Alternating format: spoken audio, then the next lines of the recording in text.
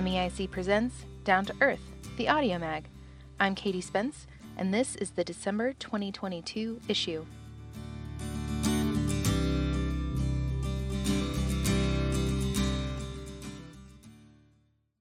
From a board member, written by Zuri Moreno, read by Katie Spence. You're invited. What? 68th Montana Legislative Session. When? January 2nd, 2023 through April 2023. Where? Montana State Capitol Building, Helena, Montana. Montana legislators arrive in Helena every 2 years to spend hours proposing and debating budgets and policies that impact our everyday lives. As of November 2nd, legislators have submitted almost 1,000 bill drafts. While some of these drafts may not become official bills, it seems likely to be a jam-packed session. But why does this matter to anyone who isn't paid to be in that building? First, I want to acknowledge that the processes of the legislature can be challenging to follow, and this can be a barrier for those who want to understand and participate in the legislative session. The convoluted processes can cloud the importance of community participation, but don't be dissuaded just yet. The process of passing policy at the legislature and the decisions and actions of legislators absolutely must be under public scrutiny. I've seen how easy it is for many elected officials to feel isolated from their constituents once they enter a fast-paced legislative session, but we must not let them forget who they are there to represent: us. As long as we have our democratic process of electing individuals, it is our responsibility to remind legislators of the issues that we each care about and why. Across Montana, especially in rural and low-income communities, we face worker shortages in healthcare and K-12 education and less access to clean energy. The housing crisis and high inflation are at the top of everyone's minds. These issues are interconnected, and they are a result of policies that previous Montana legislatures passed or blocked, ultimately deciding how our state funds were invested in infrastructure and services across our communities. This upcoming session will include policies that impact housing, clean energy, access to clean air and water, and how we address climate change. None of these should be partisan issues. By sharing our lived experiences and personal expertise on these critical topics, we can begin to shift access and affordability across Montana. This is the third session in which I will be advocating for policies that support and advance human rights and social safety net services across Montana. One of the most impactful actions I have seen in swaying the outcome of a bill is high levels of community engagement. Our collective role in the process of policy change is at the front, loud and unapologetically engaged. We are the experts in our lives and the challenges we face in our communities. We must communicate to our elected officials in Helena that the time is now for collaboration in creating policies that put our communities first, prioritize the health of our environment over profit, and invest in Montana's future. As the session gets closer, MEIC and other organizations will be hosting educational sessions on how to give committee testimony, how to contact your legislators, and how to raise awareness about what is happening in the session, like writing letters to the editor. Go to these training sessions. Bring friends. Share these opportunities with those in your community. Our democratic system runs best when everyone participates. See you in Helena.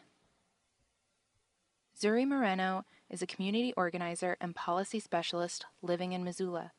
Their passion for community engagement around issues of social and environmental justice has allowed them many opportunities to work alongside community members who are pushing for change at the local and statewide level.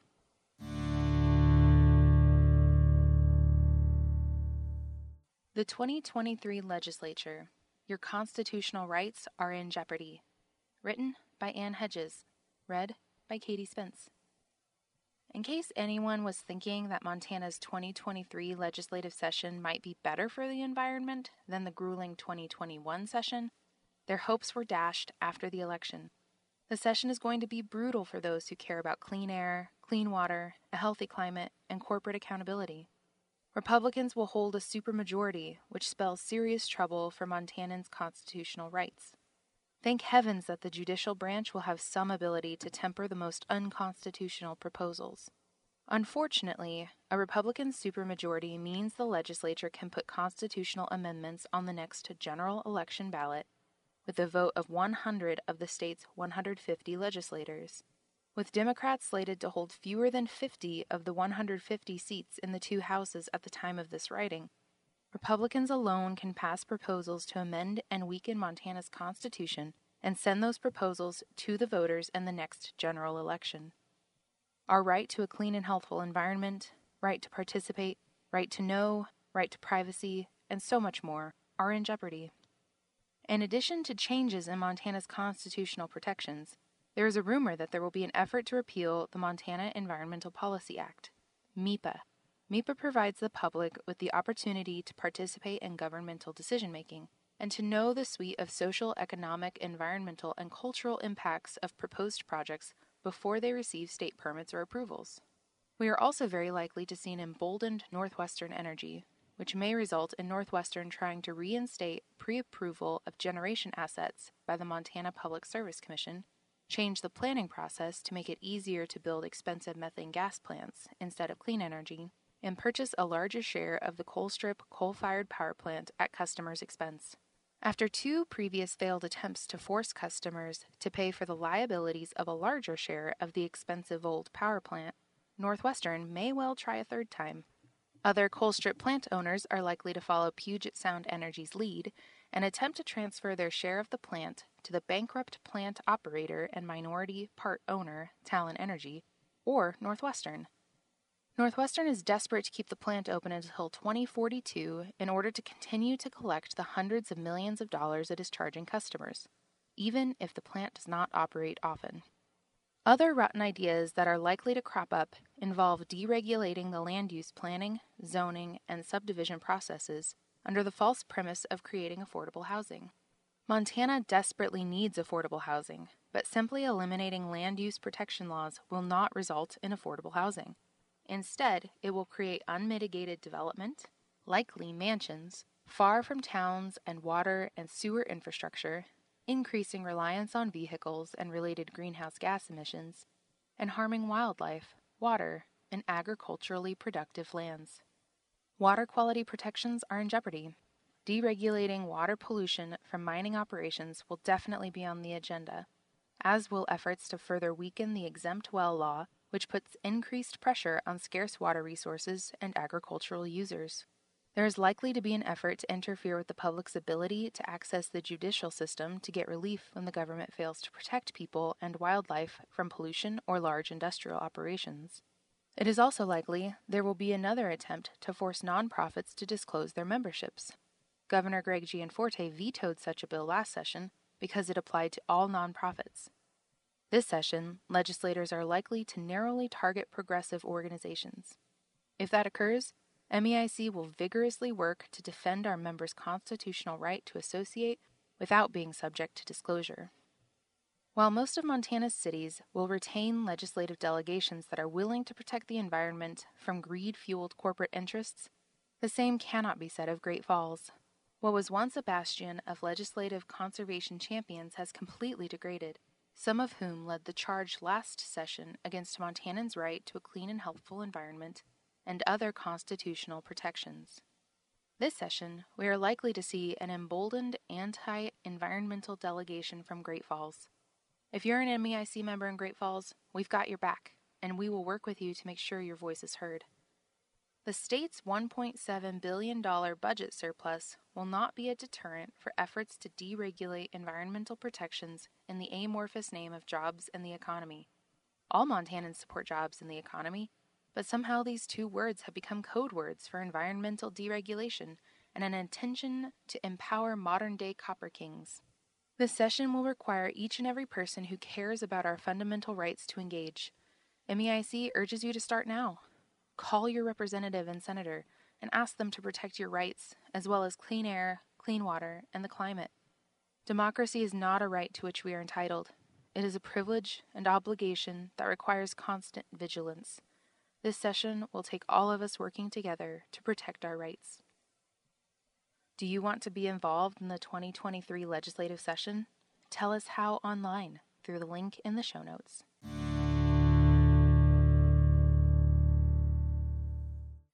Sustainable Communities Legislative Outlook, written by Anne Schwend, read by Katie Spence.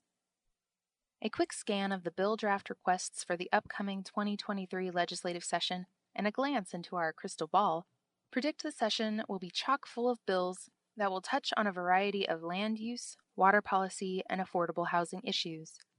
In short, sustainable communities, or how we live and how we develop new places for people to live, promises to provide lively discussion among the legislative crowd. Affordable housing. The ability to find and keep affordable housing in Montana's growing communities is a top priority for many Montanans. The Governor's Housing Task Force has several recommendations that are likely to result in legislation. While some of the recommendations would result in poor planning decisions through a top-down approach, many of its recommendations are good, such as developing ways to leverage or generate funding for affordable housing. For example, the Housing Montana Fund is a trust fund that was set up in 1999 but has never had a consistent funding stream. Fully supporting the Housing Montana Fund would help leverage existing federal funding from programs such as the Federal Housing Trust, which affordable housing advocates rely on to develop projects. Other potential funding proposals include expansion of the Multifamily Coal Trust Homes program and adding a state-based low-income housing tax credit that provides additional incentives for the private sector to invest in diverse housing options for communities. Land use planning. MEIC expects to see at least one bill related to the work that the Comprehensive Land Use Working Group is drafting. Led by the League of Cities and Towns, with representatives from the Local Government Interim Committee, builders, realtors, and others, this group has been reviewing Montana's planning laws for the last few years. It is currently working on a proposal to reform Montana's land use laws so that comprehensive plans and growth policies are more relevant, with subdivision and zoning review becoming secondary or administrative in nature. The thinking goes, if there is a more robust planning process upfront, then communities will have already identified where growth is appropriate, and subdivision and zoning review will not be as controversial. If implemented correctly, this could be a much-needed and sweeping reform to our current planning structure. Water policy. At this point, we aren't seeing many water policy items being proposed, with the exception of a bill from the Department of Natural Resources and Conservation, DNRC, an associated working group that will clean up the water rights permitting and application processes. This may be a step in the right direction, as DNRC begins to address public water systems with the intent of reducing reliance on individual exempt wells, especially in over-appropriated or closed basins. While there is hope that the group would make progress in addressing the exempt well statute, it appears that DNRC does not intend to address the issue until after the session, though there are rumors about a bill that could worsen the problem. As always, we will do our best to protect our right to a clean and healthful environment during the session, while also embracing planning reforms that will lead to sustainable homes and communities for all Montanans.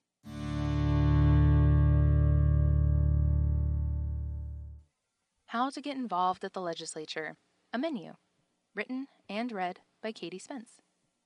Getting involved at the legislature can feel overwhelming. Where do you start? The best advice we have is to start one bite at a time. So we've come up with a menu to help guide your choices at the legislature. Appetizers. If this is your first time getting involved at the legislature, start small. Here are some appetizer suggestions. Email or call your legislator with your stances. Introduce yourself with your address and let them know that you'd like them to vote for bills that support clean water, clean air, a healthy climate, clean energy, sustainable housing, Montana's constitutional rights, and so on. Sign up for MEIC's Action Alert email list. Knowing what's going on is half the battle. MEIC will share the biggest issues each week and what needs to be done about them. We do the work so you don't have to. Talk with your friends and family about what's happening in the Capitol. Once you know what's going on, talk with folks about it. Having conversations with those close to you is a vital way to get people involved and hold our legislators accountable. Entrees. You're ready for the full meal. These items will require your time and energy, but don't worry, MEIC is here to help. Join MEIC at a Lobby Day event. Lobby Day is about coming to the Capitol and learning how to approach legislators in person to discuss an issue you care about.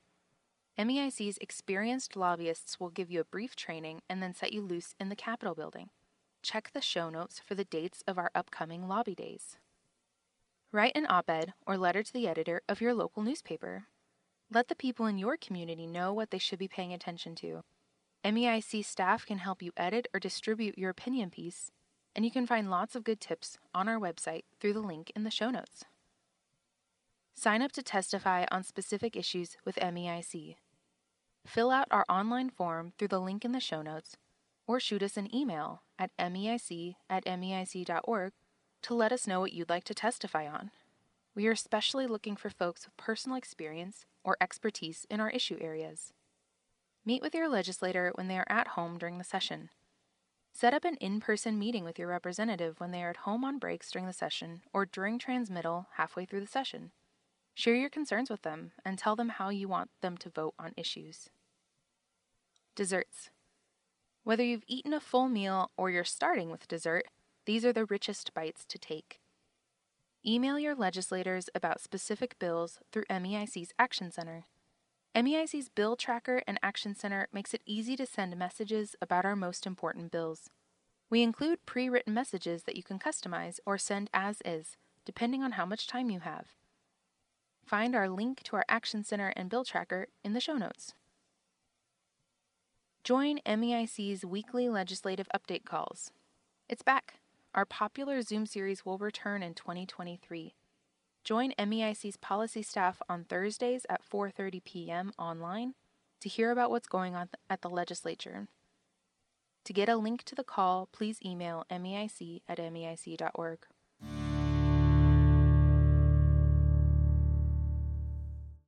Another expansion of the Rosebud coal mine ruled illegal. Written by Durf Johnson. Read by Katie Spence. As the world edges ever closer to an irreversible climate meltdown, victories in addressing the climate crisis are more and more essential. Thankfully, our latest victory comes from a federal district court judge in Billings, who found that the U.S. Office of Surface Mining, OSM, failed to adequately evaluate and consider the major environmental impacts associated with a very large expansion of the Rosebud coal mine. Rosebud exclusively feeds coal to the Colstrip coal-fired power plant and a small waste coal burning plant just north of Colstrip. The final court decision follows up on a 2022 recommendation from a magistrate judge, who found similar flaws in OSM's environmental analysis. Broadly speaking, the final ruling by the court finds that OSM failed to consider the impacts of the mine expansion on water resources and the climate. The immense, sprawling complex known as the Rosebud coal mine is jaw-dropping. The footprint is as large as the city of Billings, and, over the past several decades, has wreaked havoc on southeastern Montana's water, wildlife, and climate. The open-pit strip mine has moved systematically across the landscape since the 1970s, targeting, unearthing, and mining the highest value, shallowest coal to feed the adjacent Colstrip plant complex. 5 decades of damage, perhaps longer due to historic mining before Colstrip was even constructed, from the Rosebud coal mine is easily visible on Google Maps and will take centuries or millennia for the land to heal, if it ever does. While coal companies and the DEQ like to crow through glossy brochures and promotional videos about the efficacy of reclamation and revegetation programs, in truth, the land can never really be restored, especially water systems and the hydraulic balance. The landscape of Area F is some of the most beautiful country in southeastern Montana. Located west-northwest of the town of Colstrip, it is primarily an agricultural landscape with tight, narrow draws interspersed by agricultural fields, intermittent water sources, and an abundance of wildlife. Until recently, it has not suffered the remolding into an industrial landscape that has beleaguered other mined-out areas. But even with active litigation against the expansion, the mine is now encroaching into Area F and stripping out coal. If allowed to fully expand, the mine would impact an additional 6,500 acres in Area F, more than 10 square miles, and remove 70 million tons of coal. When burned, this amount would result in over 100 million tons of greenhouse gas pollution. Thankfully, the judge noted several inadequacies in the environmental review associated with the expansion. For instance, OSM focused almost exclusively on the economic benefits associated with the mine expansion, such as royalties and payroll benefits, while failing to include the environmental costs, such as increased carbon pollution and its undisputed impacts on society. The analysis also failed to account for large volume of water that is sucked from the Yellowstone River every day in order to continue operating the coal strip plant's cooling system and pollution control machinery, as well as the cumulative impacts associated with continuing to mine in a heavily impacted watershed. Because using coal for electricity causes a great deal of irreparable harm, and because cleaner alternatives are now more affordable than coal, this ruling could not have come at a more opportune time to have a discussion about the ongoing transition to clean energy. Coal has now shrunk to 20% of the U.S. electricity mix, down from a high of over 50% 2 decades ago. The coal strip plant's days are numbered, with 2 of the 4 units already retired and the other 2 with a precarious future. Which begs the question, why are we continuing to permit coal mine expansions with enormous economic and environmental consequences when the industry is undoubtedly phasing out, both across the world and here in Montana? MEIC will defend this victory and assure that it sets a strong precedent for other expansions the government considers permitting. Shiloh Hernandez of Earth Justice and Melissa Hornbein of the Western Environmental Law Center both deserve kudos for the serious time and effort in bringing this victory to fruition.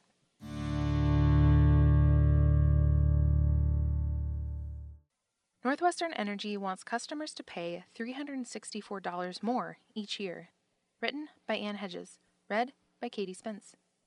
As reported in the last issue of Down to Earth, Northwestern Energy is asking the Montana Public Service Commission, PSC, to allow it to increase residential electricity rates by 25% and gas rates by 11%. Combined, residential customers would have to pay a whopping $364 more annually. MEIC is concerned that the enormous rate increase is just a backdoor way for Northwestern to charge its customers for its expensive methane gas plant near Laurel before the plant gets built. This action is functionally the same as something known as pre-approval, which a state district court judge ruled unconstitutional in May. Using novel wordsmithing, Northwestern has changed the name of pre-approval to reliability rider, in the hopes that it can hoodwink the PSC into allowing it to charge customers hundreds of millions of dollars for the plant before the PSC determines whether such a plant is necessary and in the public interest. Time will tell whether the PSC will let Northwestern get away with this deception.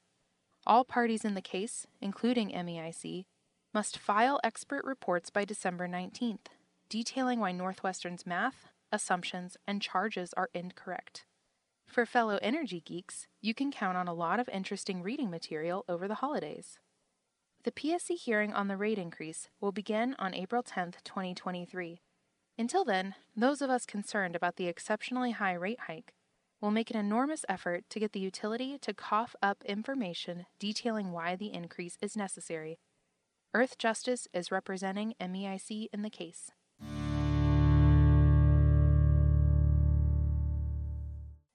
Another challenge to Northwestern's methane plant near Laurel. Written by Ann Hedges. Read by Katie Spence. In October, Earth Justice, on behalf of the Thiel Road Coalition, MEIC, and Northern Plains Resource Council, asked a district court judge to decide who is responsible for local zoning regulations that govern Northwestern Energy's proposed methane gas plant near Laurel. Northwestern Energy spent the fall of 2021 trying to convince the city of Laurel to change the zoning on the parcel of land where it wants to build a 175-megawatt methane gas plant. A year later, Northwestern is behaving as if such approval is unnecessary and is moving forward with the project. During the city's rezoning process last fall, the Thiel Road Coalition, a community near the plant site, and many others raised questions about Northwestern's proposed plant and its impact on nearby residents and businesses, public health, safety, and the Yellowstone River corridor adjacent to the site. However, after months of debate, Northwestern abruptly withdrew its application for a zone change in December 2021. In late spring, Northwestern started building the plant. The people living near the proposed plant site were left with nowhere to turn to raise their concerns or get answers to their questions about the plant's impacts. Despite previous statements from city and county government officials that the city had to rezone the land to allow Northwestern to build an industrial plant on the site, a new city contract attorney decided otherwise. In September, the city of Laurel issued a press release based upon the attorney's new legal theory and said the city's hands were tied and it had no role to play in rezoning the land. Instead, the press release said Yellowstone County was responsible for the site, despite the fact that Yellowstone County has never claimed such jurisdiction. The issue is the city's extraterritorial jurisdiction to regulate lands near the city. The city's growth policy covers the northwestern parcel. The county's growth policy does not. The city implemented zoning of the parcel decades ago. The county has never exercised or claimed jurisdiction over the area. Instead, it has said it is the city's job to do so.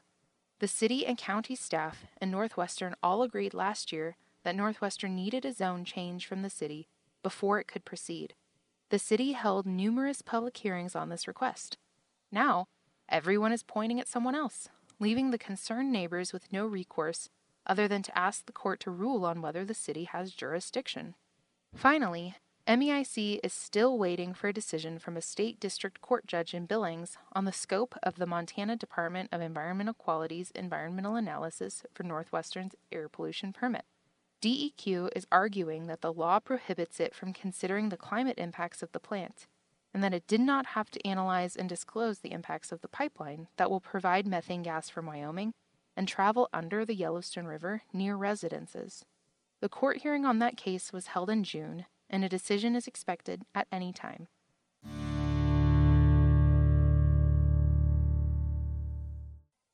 Nuclear at Colstrip?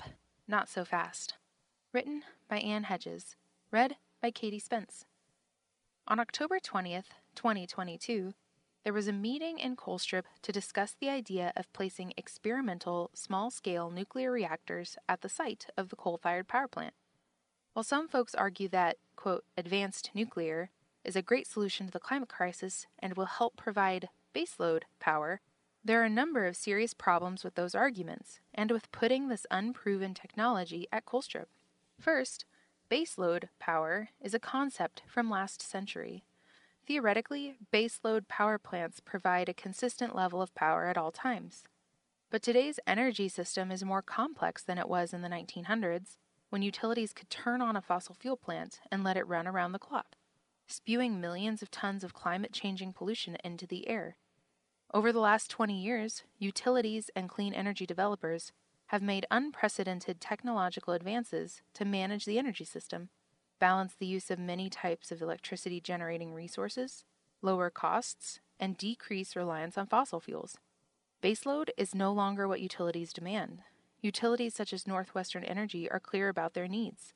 They need energy capacity, or ways to manage load on hot July days or cold days in February. Second, the type of nuclear technology that is being pitched does not exist yet. It is not likely to be commercially available for at least a decade, if ever. Scientists say we have until 2030 for significant climate action, largely because our climate-changing emissions are cumulative. They stay in the atmosphere for centuries. We don't have time to wait for undeveloped and untested nuclear technology to prove itself. It would make more sense for cash-strapped Montanans to invest in currently available clean energy and wait to see if this technology actually works before investing our hard-earned money in a nuclear experiment. And that leads to the whopping cost of nuclear power. Traditional nuclear power is the most expensive type of commercial power generation, and the proposed smaller reactors are following suit. An Oregon company working to create one type of small-scale reactor in Idaho, NuScale, is developing one of the technologies being floated for the Colstrip site. NuScale recently told Utah municipalities, who have already invested $6 billion, that the cost of power will not be $58 per megawatt hour as originally projected. Instead, it will be closer to $90 to $100 per megawatt hour. That price tag would be even higher if it weren't for the significant tax advantage that nuclear projects will receive from the new Inflation Reduction Act. Wind and solar projects paired with storage technology are a fraction of that cost. Perhaps these high costs are why NuScale's project is reported to have only 25% of the customers it needs to finance the project. There are other serious impediments to putting a nuclear plant at the Colstrip site.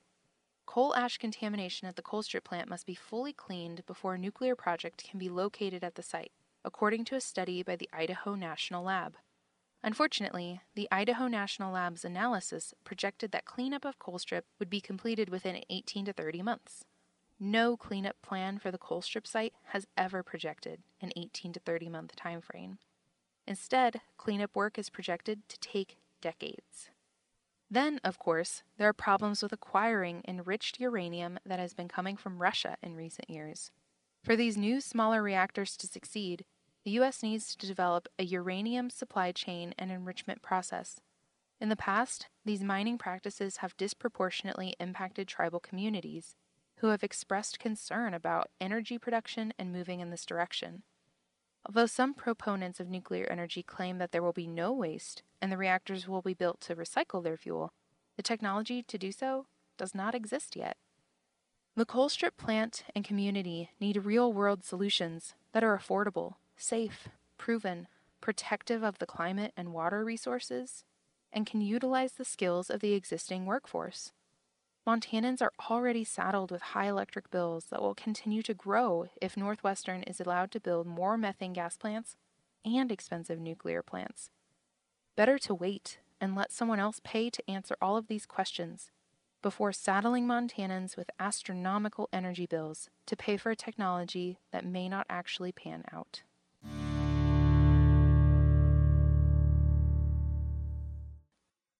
Does Montana need fossil fuels to keep the lights on? Hint, no. Written by Ian Lund. Read by Katie Spence. Recently, the Montana Public Service Commission, PSC, opened an investigation on resource adequacy. Generally speaking, resource adequacy means a utility has enough available electricity resources to keep the lights on. In announcing its investigation, the PSC cast a doubt on whether Montana's utilities could keep the lights on. The PSC highlighted reports describing regional reliability risk and questioned whether Northwestern Energy appropriately addresses that risk in its planning process. The investigation will feature a conference on December 8th. It is possible that the PSC will use the information presented at the conference to write new resource planning rules. Utilities often weaponize the fear of being resource inadequate, sometimes referred to as a capacity deficit, to skirt utility commission oversight. They want decisions approved quickly. Scrutinize our proposal for an expensive methane gas plant at your own peril, a company may warn. You wouldn't want a blackout, would you? Resource adequacy is crucial for utilities planning out the next few decades of operation, but the full story is a lot more nuanced. In short, there are a multitude of creative ways that utilities can plan for resource adequacy that are good for customers and good for the planet. As explained in previous Down to Earth articles, the choice between blackouts or fossil fuel power plants is a false dichotomy. Not only are clean energy technologies more viable and less expensive than ever, there are numerous alternatives to building expensive new generation resources that utilities can use to provide reliable electric service for customers. The suite of solutions include virtual power plants consisting of distributed solar and battery systems networked together, energy efficiency investments, demand response technologies such as smart thermostats, water heaters, and other appliances, and innovative and responsive rate designs. Combining low-cost renewable energy technology and fully utilizing demand-side solutions is the grid system of the future, a system in which many utilities are already heavily investing. This is the path toward cleaner energy and lower electricity bills for Montana ratepayers. Montana utilities are also thinking about resource adequacy, but not in ways that are good for the climate or customers' wallets. Northwestern Energy's long-term resource plan proposes building multiple methane gas plants in the coming years and continuing to rely on the Colstrip coal-fired power plant. Relying on these legacy fossil fuel resources is an imprudent path for Montana. Coal and gas are expensive options, and there are risks to relying on large, centralized plants. Mechanical failures at plants have and will continue to result in the loss of hundreds of megawatts of power all at once, leading to the very situation reliability planning seeks to avoid. Proponents of the antiquated energy system, including some Montana lawmakers, perpetuate a myth that the electricity grid cannot reliably operate on 100% carbon-free resources. However, numerous studies demonstrate that decarbonizing grids can be affordably done through geographically dispersed wind and solar projects paired with significant storage capacity. Both traditional pumped hydro storage and new innovations such as Form Energy's 100-hour iron-air batteries can charge using excess renewable energy when demand is low and then provide multiple days of power when it's needed most. Carbon-free resources such as these are only getting better and more affordable as the clean tech industry grows and federal and state governments demand decarbonization strategies.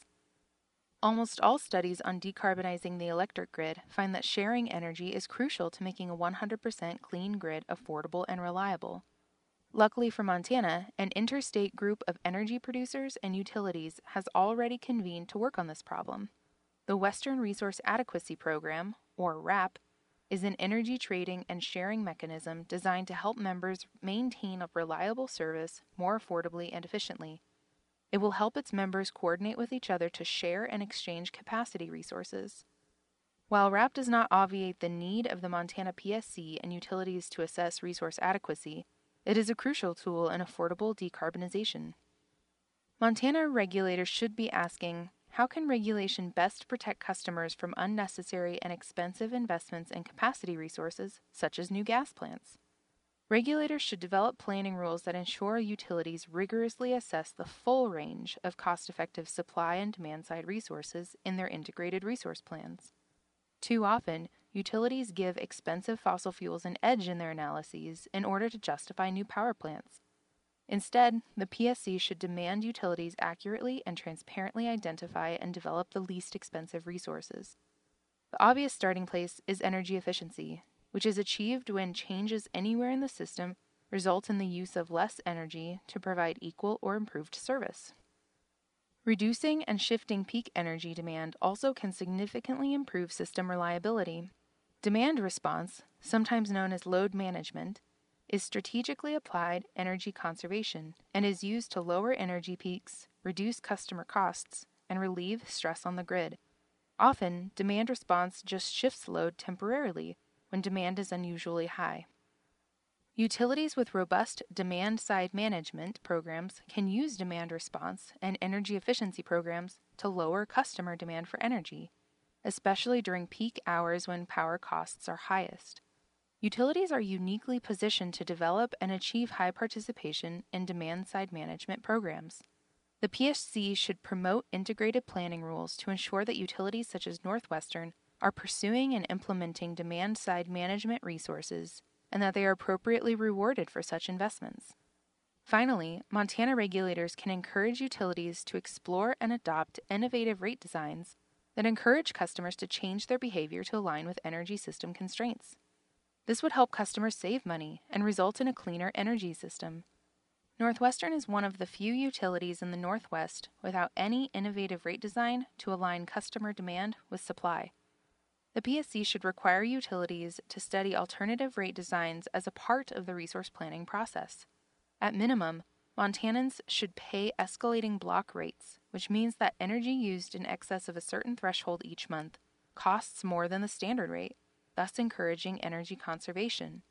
Historical data can help create a rate structure that considers peak loads and incentivizes energy conservation during critical times. Northwestern Energy's deployment of advanced meters gives it ample data to immediately begin designing a pilot time-of-use rate structure. Other utilities are already planning for clean resource adequacy.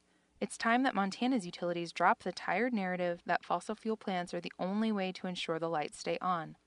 In fact, they should be at the bottom of the list when considering the customer's bills and the climate. What's the difference between energy and capacity? Energy is the amount of electricity produced by a generator over a period of time. A generator on the electric system can deliver varying amounts of energy to match fluctuating demand.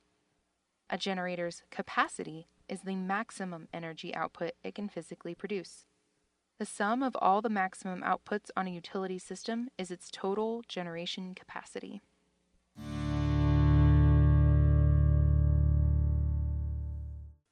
Northwestern's long-term energy plan ignores clean energy. Again. Written by Ian Lund. Read by Katie Spence. Every 3 years, Montana's largest utilities must present a document to the Public Service Commission, PSC, that describes how its energy requirements are expected to change over the next 20 years and its best approximation of the most efficient way to meet those needs. This document is called an Integrated Resource Plan. Every utility in the country does some version of this forecasting and planning, though with different requirements, inputs, and outputs, depending on the policies and laws in different jurisdictions. The primary questions utilities must ask is, do we have enough electricity resources to keep the lights on every day and in every situation? If not, what are the best and most cost-effective interventions that the company can invest in to ensure a reliable grid? Although the purpose of this process is to identify the most cost-effective means of keeping the lights on, this particular IRP originates from a profit-seeking company who's primarily accountable to its shareholders. Northwestern Energy's planning more often benefits its own bottom line than the average electricity customer in Montana. MEIC has engaged in IRP development and evaluation for all recent resource planning cycles to identify deficiencies in the plans and ensure those deficiencies are addressed. Northwestern's 2022 IRP is chock full of deficiencies and misrepresentations. These are not accidents. Like it always does when writing its IRPs, Northwestern manipulated the model such that it recommended resources that would be most profitable for Northwestern to build. The top 3 most concerning aspects are addressed here. 1. Ignoring the Inflation Reduction Act. Northwestern's model does not have the company building large renewable projects in any scenario except one, if Colstrip retires in 2035. Even then, it doesn't begin building until 2040. The cost of renewable energy and storage technologies is steadily declining and became even cheaper when Congress passed the Inflation Reduction Act, now called IRA, in August 2022. So why aren't renewable energy and storage projects showing up in Northwestern's resource procurement model? Northwestern does not explain its model inputs in its draft IRP, but it's clear that Northwestern refuses to consider IRA's impact on the price of carbon-free generation technologies. Not including these cost reductions artificially inflates the cost of the most competitive carbon-free resources. By ignoring IRA, Northwestern will wait 3 years until the next planning process to account for cost reductions that are available now, leaving the PSC and utility to rely on outdated and incorrect price information in the meantime. 2. Underestimating the cost of gas plants. Northwestern's 2019 IRP recommended the company build methane gas plants every year for 5 years starting in 2022. Fast forward to the present, and Northwestern is asking the PSC for permission to charge ratepayers $280 million, plus a hefty rate of return, for just one methane gas plant. True to form, the model used to select resources in Northwestern's latest IRP almost invariably chooses to build a 200 megawatt methane gas plant in 2025. With more gas plants to follow.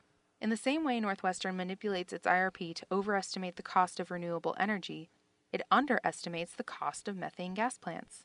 For starters, it omits the cost of the gas pipeline infrastructure from the total cost of the plant. When Northwestern builds new gas plants, it needs to build new pipelines, as demonstrated at the Yellowstone County Generating Station near Laurel. The capital cost of pipelines solely serving a gas plant are ultimately passed along to ratepayers, and is a cost unique to that technology. Northwestern alludes to a reason for admitting pipeline costs in its IRP on page 53, stating, quote, indirect costs such as pipeline upgrades or transmission requirements were not included, end quote. But this draws a false equivalency between pipeline costs and electric interconnection, distribution, and transmission costs. Gas plants, hybrid renewable systems, and nuclear plants all require interconnection work and distribution-side costs, but only gas plants require the specific supply input of a pipeline. Therefore, omission of a pipeline cost artificially deflates the cost of gas combustion resources relative to other resources. 3. No assessment of non-supply resources. The cheapest energy resource is the energy that we don't use, whether through strategic conservation or efficiency upgrades. Large utilities such as Northwestern are uniquely positioned to deploy these demand-side resources, so-called because they are non-generation interventions deployed at homes and businesses where people consume energy, rather than utility-owned powered plants. because of their knowledge of each customer's energy consumption and their ability to communicate with them. In addition to helping people save energy at home, investing in helping people use less energy defers or eliminates the need to build expensive new power plants and can provide a flexible way to adapt energy consumption to a highly renewable grid. It would take time to develop such programs, but the whole point of the planning exercise is to take the long view over a 20-year period. Northwestern includes its existing demand-side management programs in its IRP, but does not envision growing it more than by a minuscule percentage over the planning period. Taken seriously, demand-side resources can compete with gas plants and decrease customers' electric bills. These are only a few of the glaring manipulations Northwestern employs in its draft IRP. For a full account of MEIC's concerns with the IRP and to learn how it can be improved, attend one of our upcoming events or sign up for our Action Alerts email list through the link in the show notes. The PSC will be holding a hearing on the IRP in early 2023, at which the public can voice its concerns and request that Northwestern Energy go back to the drawing board to give us a realistic picture of Montana's energy future.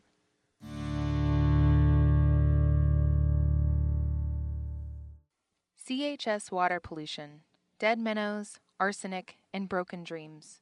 Written by Durf Johnson. Read by Katie Spence. The Montana Department of Environmental Quality, DEQ, recently renewed the water pollution permit for the CHS refinery located in Laurel, Montana.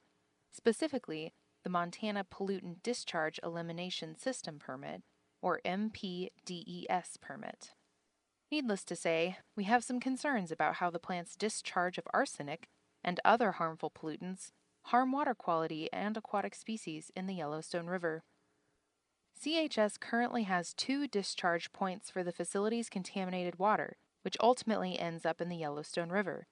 The Yellowstone River is an incredibly valuable resource for southeastern Montana, environmentally, economically, and spiritually. It is undoubtedly impacted by CHS's pollution. Further, the discharge point for CHS is directly upstream of Billings and other major communities, increasing concerns about the cleanliness and safety of drinking water for downstream communities. First, some background. While DEQ is responsible for issuing water pollution permits, it must assure that those permits comply with the Federal Clean Water Act. EPA allows the use of toxicity tests to monitor and evaluate discharged waste, such as effluent water from CHS, for toxicity to biological life and its impact on receiving waters, such as the Yellowstone River. One way for polluters to show compliance with their permits is to conduct a whole effluent toxicity test, or a WET test, which CHS has conducted routinely for the past several years. The WET test requires that certain species of minnows are exposed to the water generated by CHS. Every 24 hours, the fish are rotated to a new tank containing a freshly prepared solution of the appropriate effluent concentration.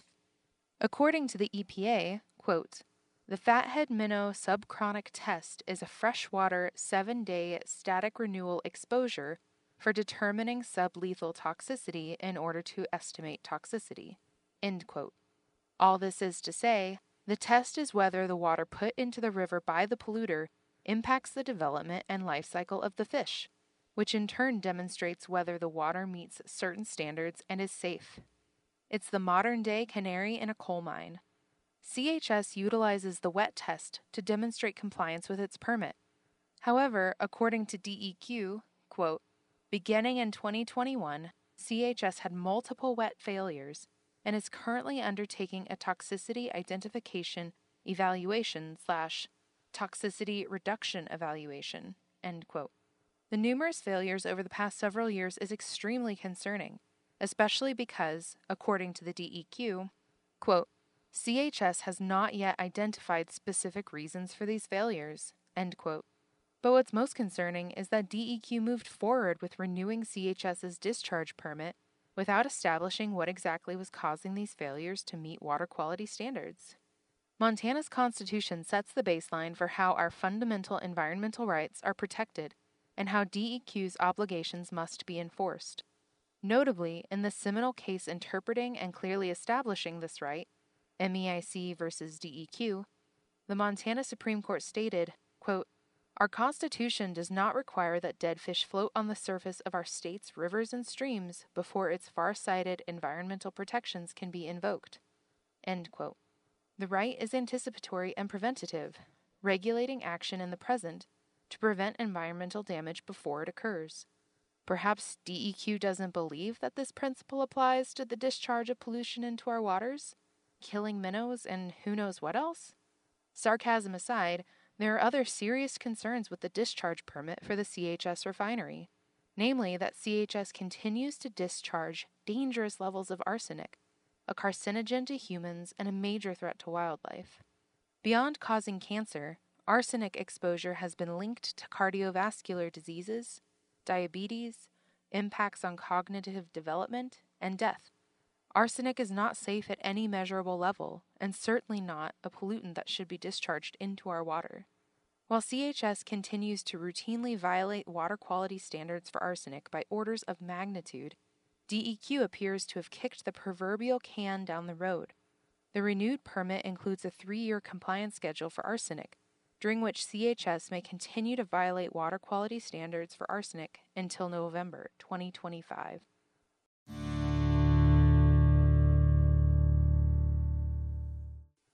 Victory in Big Sky at the Lazy J Subdivision. Written by Durf Johnson. Read by Katie Spence.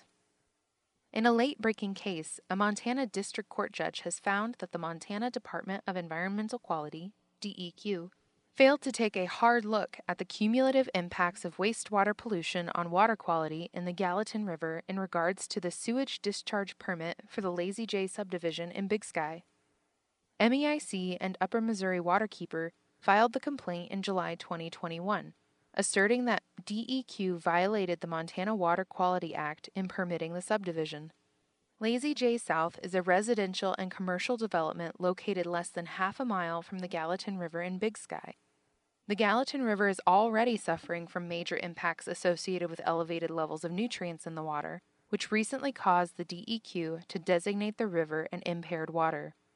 The court ordered DEQ to perform a new assessment of the permit that fully examines the cumulative impacts of wastewater discharges on the Gallatin River system. This is an important victory for clean water in Montana and sets the precedent to rein in unmitigated development that encroaches on our waterways. The case was brought by Guy Alcenser of Upper Missouri Waterkeeper and Durf Johnson of MEIC.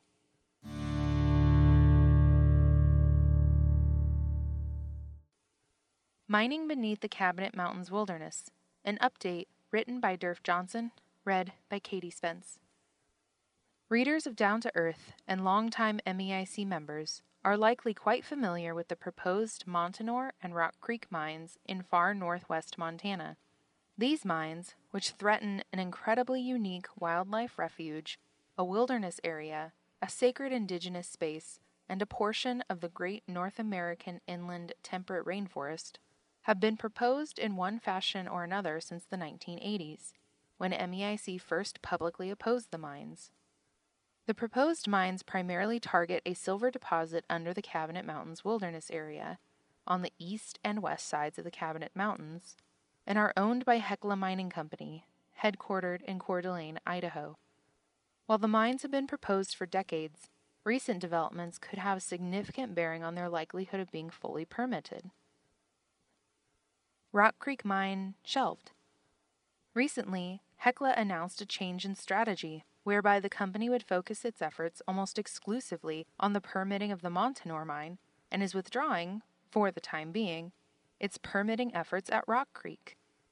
Notably, Hecla has allowed the U.S. Forest Service required Plan of Operation to expire at the Rock Creek site, and the Montana Department of Environmental Quality, DEQ, has terminated the water pollution discharge permit at Hecla's request. Through a spokesperson, Hecla has stated that it believes the permitting of the Montanore project will be an easier path forward. Regardless, this is a significant turn of events, being that this mine has been proposed for several decades and is now being placed on the back burner. Montanore exploration under review. With its renewed focus on the proposed Montanore mine, Hecla is now interested in again conducting major exploration work at the site.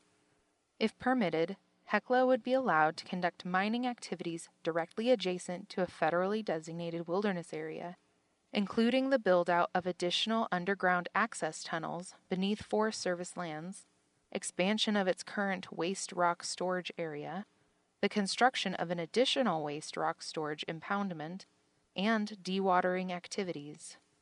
The Kootenai National Forest is in the scoping process of an environmental review and is planning on conducting an environmental assessment on the project, which will include an opportunity for public comment and a public hearing process.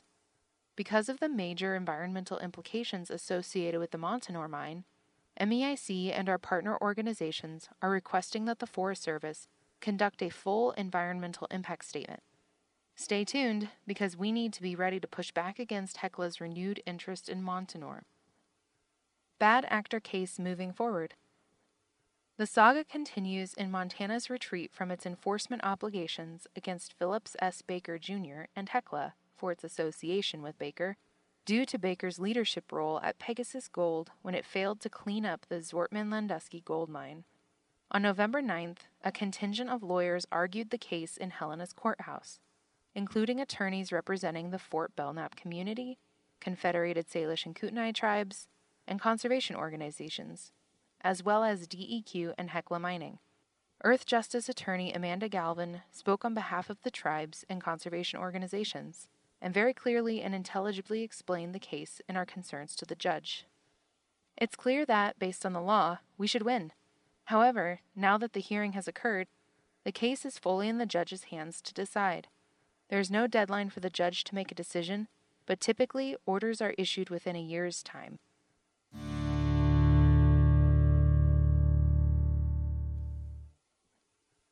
Eventually, a river runs through it. Written and read by Katie Spence. After being shelved by a global pandemic, MEIC has finally launched an ongoing event series in partnership with craft breweries, distilleries, and wineries. In our inaugural event in Missoula, attendees gathered to hear from Imagination head brewer Sean Nevins, Clark Fork Coalition legal director Andrew Gorder, and MEIC deputy director Durf Johnson. What do all these folks have in common? They all want clean water.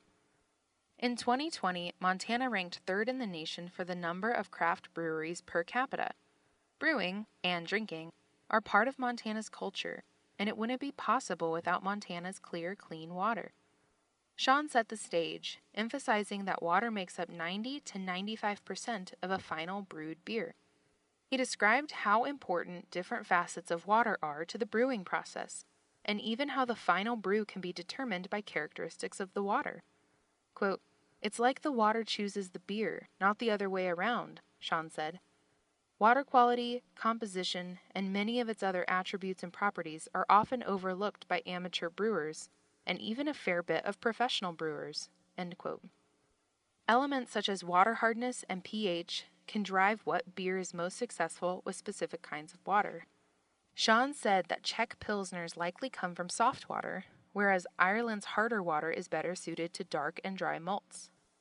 Missoula's aquifer is full of hard water, lending to the city's flagship dark beers like Cold Smoke and Moose Drool.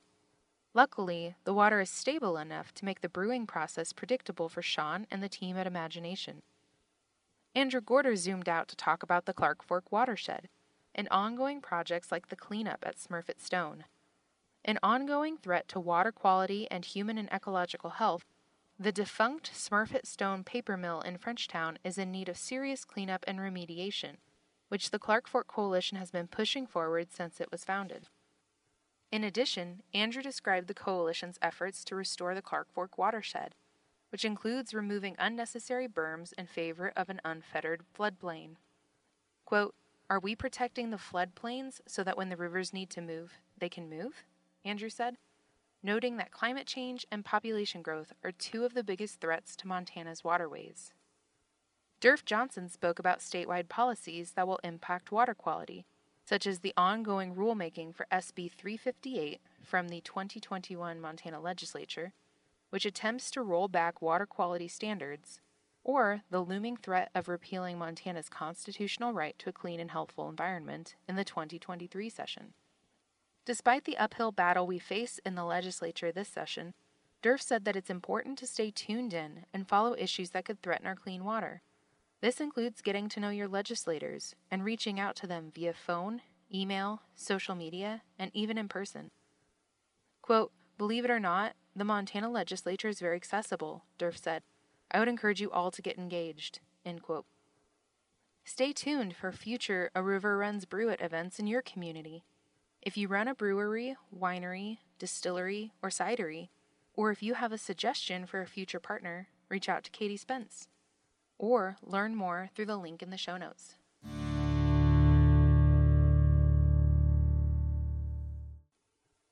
Sound land use planning laws will build sustainable communities. This is an op-ed by MEIC's Anne Schwend that was published in Papers Around Montana. Read by Katie Spence.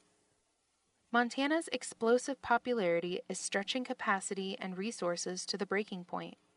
Many communities are bursting at the seams, pushing development onto farmlands, dangerously siting homes within the wildland-urban interface, and building precipitously close to flooding rivers. The changing climate is exacerbating these impacts by affecting water supplies through droughts and floods, and increasing the incidence of severe wildfires. We need a variety of affordable housing options to accommodate all Montanans, but what we do on the landscape and where we choose to develop will be critical in determining the future of Montana's communities and the health of our environment. Looking to our past legislative sessions may help predict what we see for proposed solutions. A number of bills were introduced in the 2021 session that would have limited the ability for local communities to adequately plan for their future and protect the things they value. Thankfully, most of these bills were rejected by the legislature because they were knee-jerk reactions, poorly thought out, and had little support. The 2023 session is right around the corner, and housing and planning issues are rising to the top. We expect to see several proposals for how to reform our land use and planning laws. Some of these proposals recommend state-mandated approaches to planning, which would undermine local control. Without a doubt, it is time to modernize Montana's land use planning laws. But prescribing cures without diagnosing all the symptoms will not resolve the underlying issues. We need to zoom out and do a thorough analysis of environmental concerns, community infrastructure, and housing needs first, and then use that data to inform and implement responsive policies. We need to recognize there's no one-size-fits-all solution for a crisis as complex as equitable housing across a state as large and diverse as Montana. Recently, Governor Greg Gianforte appointed a housing task force to address Montana's housing crisis. While we're optimistic about aspects of the recently released report to the governor, we see some of the same top-down elements that were rejected in the 2021 session. If the task force is serious about addressing Montana's housing crisis, it should empower local leadership and provide incentives that support forward-thinking communities to adopt comprehensive, long-term strategies that reward sustainable development within existing urban footprints. Several of the task force recommendations would provide incentives and much-needed funding to leverage opportunities, invest in infrastructure, and support the public-private partnerships that are building diverse housing options for communities. We strongly support the recommended tools to increase funding and options for affordable housing and to invest in programs that get folks into homes. While we're hopeful at these inclusions, we want to ensure that by simply building more houses, we don't lose sight of protecting our natural resources. Ideally, development should occur within core public water and wastewater utilities, not on individual exempt wells and septic systems which require more land and are difficult to monitor. Montana is growing, but let's not miss the opportunity to be strategic and build environmentally sound, affordable, and socially connected communities in the long term. We need strong land use plans and water policies developed through inclusive community processes that assess the full spectrum of housing needs, the natural resources we need to protect, and future infrastructure to support that growth. The plans should identify locations and strategies to meet those goals and then adapt local zoning regulations that allow for locally defined appropriate densities. As has been MEIC's focus for nearly 50 years, we will continue to work to protect clean water, clean air, and a livable climate for Montana. It starts with advocating for strong and thoughtful environmental protections through the use of both incentives and regulations. As the 2023 session approaches, let's think more holistically about development and advocate for bills that facilitate sustainable growth so that we may all live safely, affordably, and equitably within our environmental means. Let's build communities, not just houses.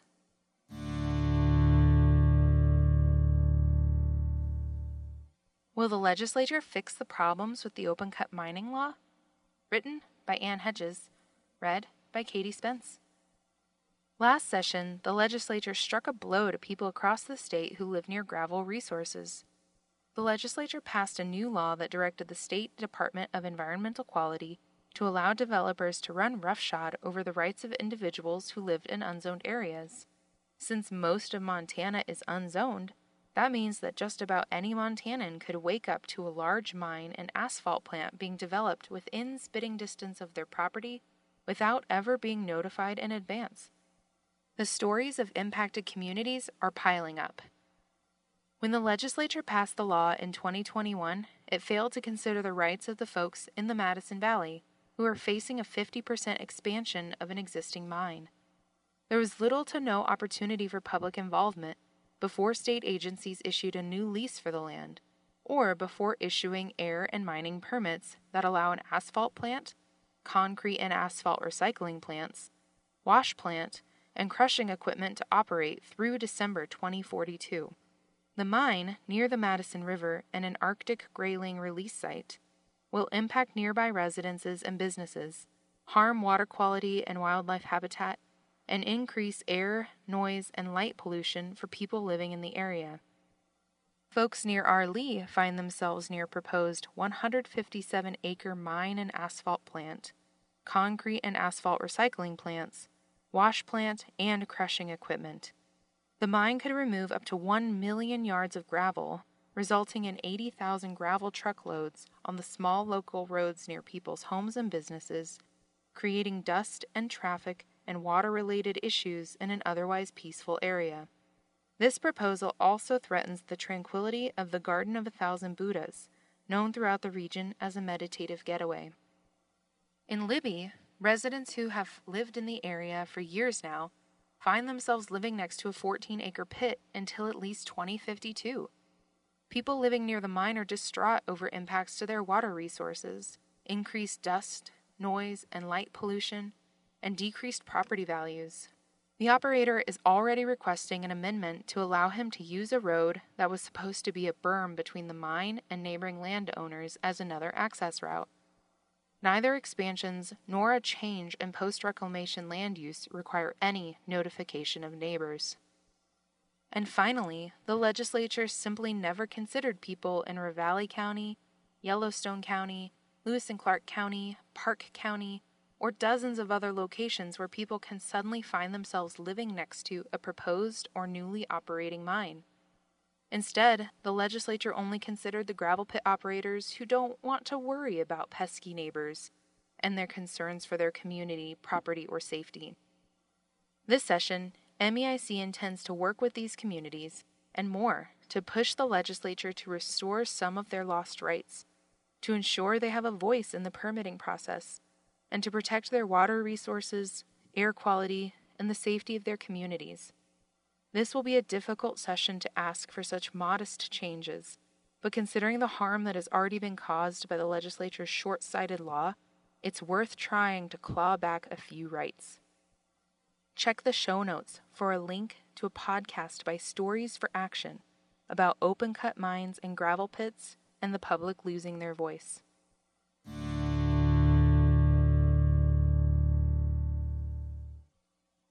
Member Spotlight, Deborah Hansen. Written and read by Katie Spence. When you think about the founding members of Montana's environmental movement, you rightly think of Robin Tawney Nichols and Phil Tawney, who founded the Environmental Information Center, EIC, in 1973. We humbly suggest you also start thinking of Deborah Hansen. In the 1960s, Deborah attended high school in Missoula with Robin and Phil before meeting her husband Terry at the University of Montana. They moved to South Dakota while Terry went to law school and returned in 1972. Having been out of the loop for a few years, they didn't know that the Constitutional Convention had taken place and were not plugged into the burgeoning environmental movement. In fact, it was a report calling for up to 52 new electrical generating plants in the Great Plains, including in Montana and across the border in the Dakotas, that caught Deborah's attention. Quote, "They were going to mine coal and use our waters," Deborah said. "When we heard that, we were appalled." End quote. Coal companies began pressuring local ranchers and farmers to lease their surface lands or sell their mineral rights, which led to a group of ranchers to organize the Northern Plains Resource Council. Deborah and Terry became members in the early 70s. The following years were an exciting time of getting things done and preventing an influx of coal plants, Deborah said. She went to Helena and interned for Representative Dorothy Bradley in the 1974 legislative session. Note, there was a period from 1973 to 1975 where the Montana legislature met annually. She said working for one of the first women in the legislature was exciting, and while it seems hard to imagine today, lawmakers in the 1970s didn't see environmental work as partisan. This is where Deborah reconnected with Robin and Phil. A year later, they formed EIC and asked Deborah to be on the first board of directors. Quote, "Robin and Phil came up with this novel idea that citizens needed to have an environmental presence at the legislature and be up there educating and passing laws," Deborah said. "Everyone felt empowered and optimistic, and it was great fun." End quote. In the years since, Deborah has worked with and been on the board for a number of influential conservation organizations in Montana, such as MEIC and Northern Plains Resource Council, where she presently chairs the Oil and Gas Task Force.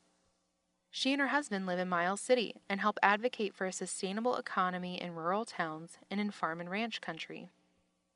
Today, Deborah and Terry enjoy spending time with family, friends, and their 42-year-old pet parrot Shortcake. They love good food, live music, dancing, and spending time on the river.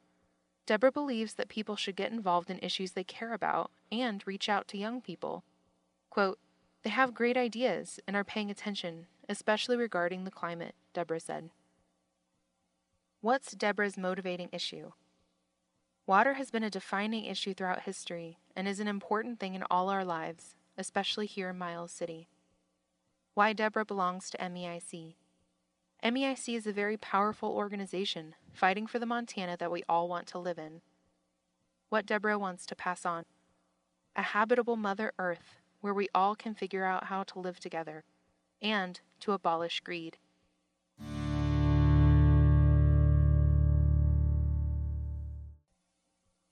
Meet Peyton Olson. Hello. I am grateful and excited to be joining the MEIC team as the Administrative and Development Assistant. I was born and raised in rural northwestern Minnesota. I grew up in the countryside, and nature was my playground as a kid. The experiences of my younger years sowed the seeds for my love of nature, and that love has flourished into adulthood. I received my Bachelor of Business Administration from the University of North Dakota. While I pursued my degree in management, I found ways to get involved that would reflect my personal interests, one of which being the Students for Sustainability Club. I've carried with me the understanding that environmental consciousness is relevant in all fields throughout my career.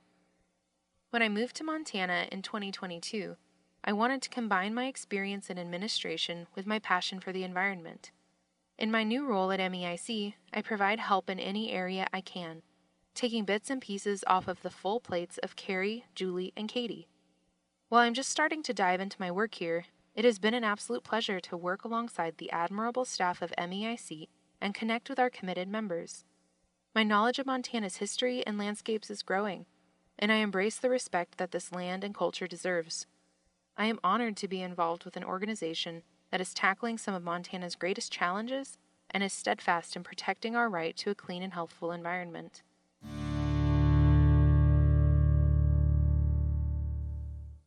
Meet Matthew Piscini. Hello, everyone. I'm incredibly humbled to be able to help MEIC during the upcoming 2023 legislative session as the legislative assistant. As the son of a military man, I had the privilege of living in a wide variety of cities and states in the northern, southern, and eastern parts of the U.S. When I first moved to Big Sky Country, I was simply awestruck at the beauty of Montana. 7 years have passed, and to this day I feel the exact same. Take it from a transplant, we have something very special here. I earned my bachelor's degree in political science from Truman State University in Northeast Missouri. During my time there, I was part of the leadership for the Environmental Club, and also spent a semester working in the Missouri House of Representatives during their legislative session. After a stint in community banking, I am currently pursuing a master's degree in the Department of Public Administration and Policy at the University of Montana. I joined MEIC because it established that the right to a clean and healthful environment is a fundamental constitutional right of all Montanans. MEIC diligently advocates for an issue to benefit all living things in this great state. Article 9 of the Constitution states, quote, "Each person shall maintain and improve a clean and healthful environment in Montana for present and future generations." End quote. I am honored MEIC has given me this opportunity to fulfill my constitutional duty to you, dear listeners.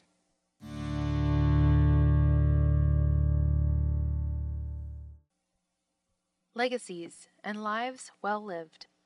Written by Carrie Kimball. Read by Katie Spence. Montana's December days are short and the nights are long. Amidst the hustle and bustle, I hope we can all honor the reflective aspects of the season, taking stock of what the past year brought us and looking ahead at what we'd like to accomplish next. We'd be remiss not to reflect upon an immense loss MEIC sustained this past fall with the passing of Adam McLean, our longtime, outstanding colleague and friend. I find myself reflecting with gratitude on the lessons Adam taught us, leaving MEIC in a good place. Adam managed our finances with competence, integrity, and immense institutional knowledge. His financial reports to the board, payroll to our staff, and tax payments to the government were timely, accurate, and reliable. When my blood pressure would spike as we entered September with a deficit for the year, he would soothe us with the reminder that MEIC's revenues reliably rebound in November. With hindsight being 20/20, I wish I'd sat down and learned the nitty-gritty of his bookkeeping processes earlier, partially because it would have made our bookkeeping transition smoother, but mostly because spending time with him and learning from him was entertaining and engaging. I miss him a lot. Adam gave me, and everyone at MEIC, space to focus our time and attention elsewhere for MEIC's benefit, knowing that the finances were handled. In doing so, Adam allowed MEIC to flourish and make Montana a better place. I aspire to give that gift, the peace of mind that MEIC's finances are thoughtfully, transparently managed, to our board, staff, and members, so that we can sustainably fund the crucial work MEIC does for Montana communities. We need everyone to bring their talents to the work. MEIC is an effective organization because people with a variety of professions, passions, and expertise join forces to advocate for Montana's environment. We are lucky to have hydrologists, teachers, healthcare professionals, artists, attorneys, grassroots organizers, and communications specialists in our membership, staff, and board. Maybe if you've looked at Adam's credentials, MBA from Standard, bookkeeping and accounting wizard, you might not expect him to be a passionate environmental advocate, but his contributions made MEIC's work possible. It's a reminder that there's room and need for people bringing a diversity of perspectives, wisdoms, and intelligences to our movement. It takes all of us. Relationships enrich our lives. Adam dedicated himself to deeply meaningful relationships, first and foremost to his wife Nancy and their family, and also to his friends and colleagues at MEIC. Adam showed up to relationships in a steadfast, reliable fashion, with thoughtfulness and care. Most of us strive to be that sort of coworker, family member, and community member who constantly contributes with kindness, compassion, and thoughtfulness.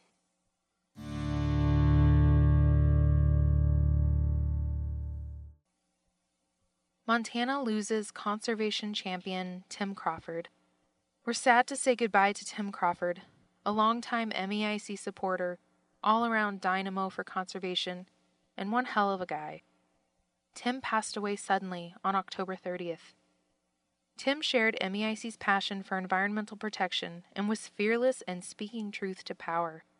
He was a generous benefactor of organizations across the state who were trying to improve the world. His strong passion for the environment was matched by his desire to help the less fortunate. Conversations with him were a delight. He was wonderfully irreverent, could make you laugh uproariously, and at the same time make you fear for the fate of humanity. He was delightfully wicked with the pen, calling out hypocrisy and greed, and making people laugh along the way. MEIC will deeply miss this champion for the state and our future. Rest in peace, friend.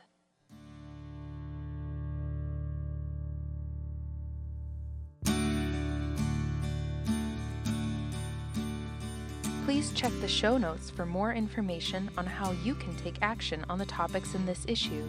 If you enjoyed this issue and find value in our work, please consider becoming an MEIC member by donating today. Thanks for listening.